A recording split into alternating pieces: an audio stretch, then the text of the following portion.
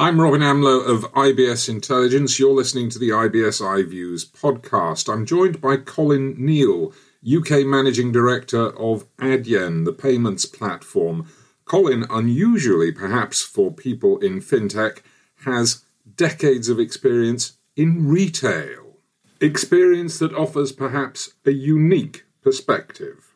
I probably have a bit of a different view to most financial technology businesses around the importance of financial technology in the grander scheme of things for retailers. I think when you sit inside of a fintech type business, you kind of look at your technology as an enabler to something. And it's true, it does enable something, but it's a cog in a machine. And it's probably not the driving force behind why you change. It's a necessity. Ultimately, the customer is the thing that should drive the change. And there are way harder parts of a retailer's organization to change than just payments. Payments itself is very, very difficult, but we touch limited parts. And I think it's always really important to understand that you're not the driver for the change, but you do enable a change. And actually, if you take that cog out, it's still pretty difficult for the retailer to achieve what they want to do. But if you took another cog out, it'd be way more difficult. So you've kind of got to get this sense of perspective to go, we are important, but don't overplay your importance. But without us, retailers will definitely find it a lot harder. But there are other bits that they would find a lot harder than just us. And I think it's really that bringing that reality check, I think, is really important in the financial technology world. I think it's too easy to get caught up in the importance of your own technology. In terms of the use of the technology, you offer payments online, mobile, in-store channels. What are the trends that you're seeing in the way those are going? We've always looked at payments as a response to customer behavior. I think if you look at any other way, it's wrong. So I think you've always got to look at what's happening through the lens, I guess, of the individual, the shopper. We'll be hosting an event in China towards the end of the year, and it's the first merchant event that we'll be hosting in country. But it's an interesting one because I think if you look at the China market versus European market, and to some degree the American market as well, I think what you see is this real interesting shift where what you see across a lot of Europe, UK, the Americas is this endeavor to collapse this distinction between online and offline, this unification of channels. And obviously there's lots of things that come with that. You know, you get better utilization of the stock, you get better insight into kind of what your consumers are doing. And we shouldn't underestimate how big a feat it is to try and collapse that distinction, because ultimately we designed it that way. Big ERPs like SAP, they were designed for the manufacturing industry, essentially, to say, actually, from an organization standpoint, they're really good at giving you a holistic approach. But once it's in. And then all of your finance procedures ride on the back of that. Your operating procedures ride on the back of it. But they're built in a way that says, you know, retail's over here, e-commerce is over here. And that's the way that a lot of retailers built. Now, in comparison, China kind of never went down that route. And what you see is, you know, things like apps like Alipay and WeChat Pay. Those apps just serve a really simple purpose to go. They're just an ecosystem in which you engage and transact. And channel really is just agnostic. It doesn't matter. And I think the bit that we're grappling with in kind of the Western world today is to try and understand, how do we unify those channels? How do we bring everything together so we get consistent consumer experience? We utilize our stocks better. We simplify our back-end operating processes, and pulling that legacy out. Ultimately, that's where I guess Adyen came from. Adyen came from that recognition that it doesn't have to be that complicated. You don't need, we talk about unification and consistent platform, but realistically, why do you need multiple contracts for your channels and countries? Why do you need multiple integrations? Why do you need different SLAs? Why do you need different acquiries? You don't. It's just the way that things have been constructed. And that's why I refer back to this cog, this little cog that says, if you are a retailer that's looking to unify your experience, you need to think about how you reward your teams. So if you've got salespeople who are so used to being commissioned based upon a garment that they sell in retail, and the way that they're commissioned requires them to enter a number into point of sale when they sell a product so it can be tracked and traced and paid and all the bits that go with it. Now you expect the same as sales associate to give up 45 minutes of their time when they could be selling on the sales floor to service you, Robin, because you've ordered a click and collect item to come and be picked up in a store. That 45 minutes is still worth their time, but all of a sudden the sales are attributed somewhere else. And it's, how do you bring this together? challenges like that to me are more fundamental than saying, actually, underneath it, you can make all of your operations easier as well. And you can appeal to more customers through payment methods, and the way that you reconcile can be easier. I think the stuff at the top is really important, and then it drives what you need in a payment world. I think it's interesting. You talk still like a retailer. You're talking to me about the experience of the retailing business, not the experience of Adyen as the payments facilitator. That's what we have to do, right? We have to. I think the most important thing that we do as a payment provider is we listen to consumers and we listen to our merchants. I think we have to do that. We always have to do that. Ultimately, we set out with an intent to disrupt the payment world. That's what Adyen means. Adyen literally means do it again. That's what the word means. So we have disrupted the way that it works. So if you're a retailer that operates across different channels, across different geographies, then there really isn't anyone else that does that. So we have this big benefit of time that says the platform and the way that it engages either through terminal, through a pay by link, through an e-commerce integration.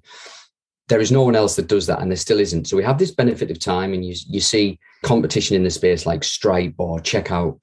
They will bring modern technologies to play, but we have a benefit of time because it's quite hard to get certifications to introduce point of sale into certain countries. So they will chase us, they will. And it's about what we do next and what we see next. And what we see as next has to be driven by what we hear from our platforms, what we hear from our merchants. We have to listen, but equally, we also have to educate about the art of the possible, right? To go, actually, there's a different way to think of it. And that's really what we try to do. We try to set out with a way that said, never forget the customer at the end. Always remember the merchant that you're working with and what they want to do. You'll never, ever hear an Adyen person, when they meet a merchant, start talking about Adyen. It's really important we know what you want to do, because we could be the wrong fit. And if we are the wrong fit, we'll be very transparent if we're the wrong fit. So I think that's why you kind of always hear this tone in the way that we work. So what is the next step in growth for Adyen? I think there's a couple of pieces that are quite relevant. We recognize the importance of direct relationships, so where we have merchants who are directly contracted that we process on behalf of. And Adyen always has been an enterprise level business. Yes, we've kind of grown into new verticals quite well, so especially in the hospitality sector. That direct relationship with enterprise scale merchants is something that we'll continue to drive, because that's where we can add the most value to those merchants, be it different geographies as they look to explore different channels. And quite often, when we look at how those merchants are looking to kind of innovate their retail footprint, how do they harness new technologies like Android to go mobile? How can they build their own applications? How can they build applications that begin to collapse the distinction between online and offline? So enterprise is where we play particularly well. But what we also recognize is that there's a lot of smaller merchants sitting in the marketplace who don't utilize their own technologies to grow, and they utilize platforms in order to do that. And those indirect relationships through platforms is a big opportunity for us, and it's something that we do want to continue to explore. We've seen a growth in our footprint of platforms. And when you see those SaaS platforms, they become really interesting because the way that they think about technology and how they can help lots of smaller merchants leapfrog really quickly forward in terms of the technology that they deploy. That's what gets really interesting, because A, it makes us think, and B, we can bring things to them that they're not used to seeing. So I think together that indirect relationship through platforms and what we do in that enterprise world, that's just where we'll continue, because that to us is really important. And it's been successful for us for a long time, and enterprise businesses just continue to grow. I think the interesting thing will be what happens kind of in the next 5 to 10 years. I think COVID's really interesting because what we've seen a few things, right? So I think we saw traffic really, really gravitate away from point of sale when point of sale was closed into e-commerce, but it's sustained. So there's a growth trajectory that's sustained as people learn that actually, do you know what? It's not that difficult to transact on a website and it arrives tomorrow, right? That's really good. And people weren't used to that. So I think what it did is it just accelerated a shift that was happening a little more gradually, but it didn't fundamentally change the technologies that people were deploying. So it's not as if overnight lots of businesses had to rethink about what they were doing. They just had to accelerate it.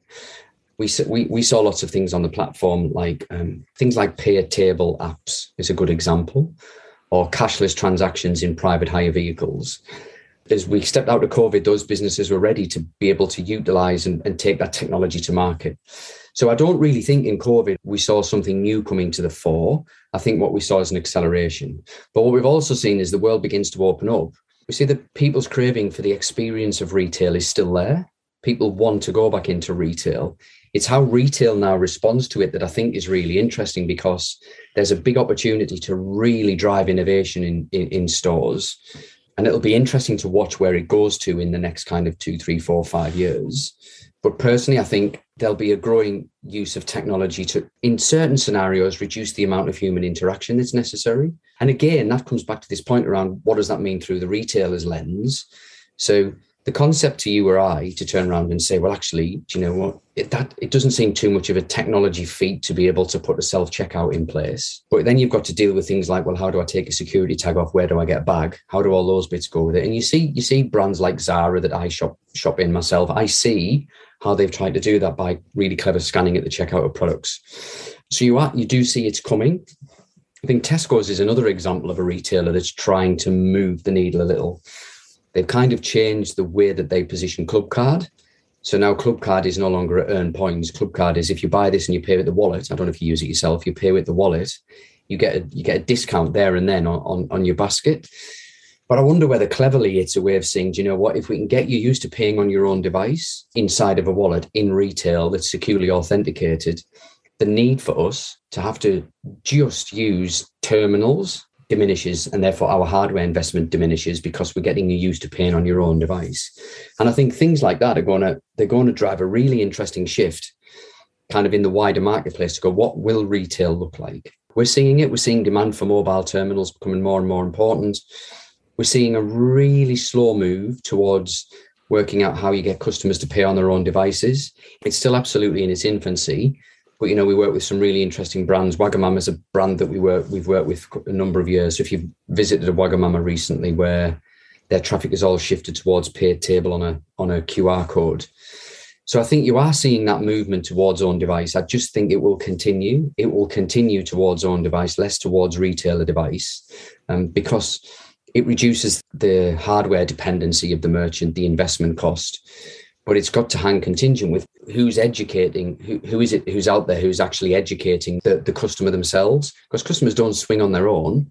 COVID proved that if you force someone into a new journey, they'll stay with it.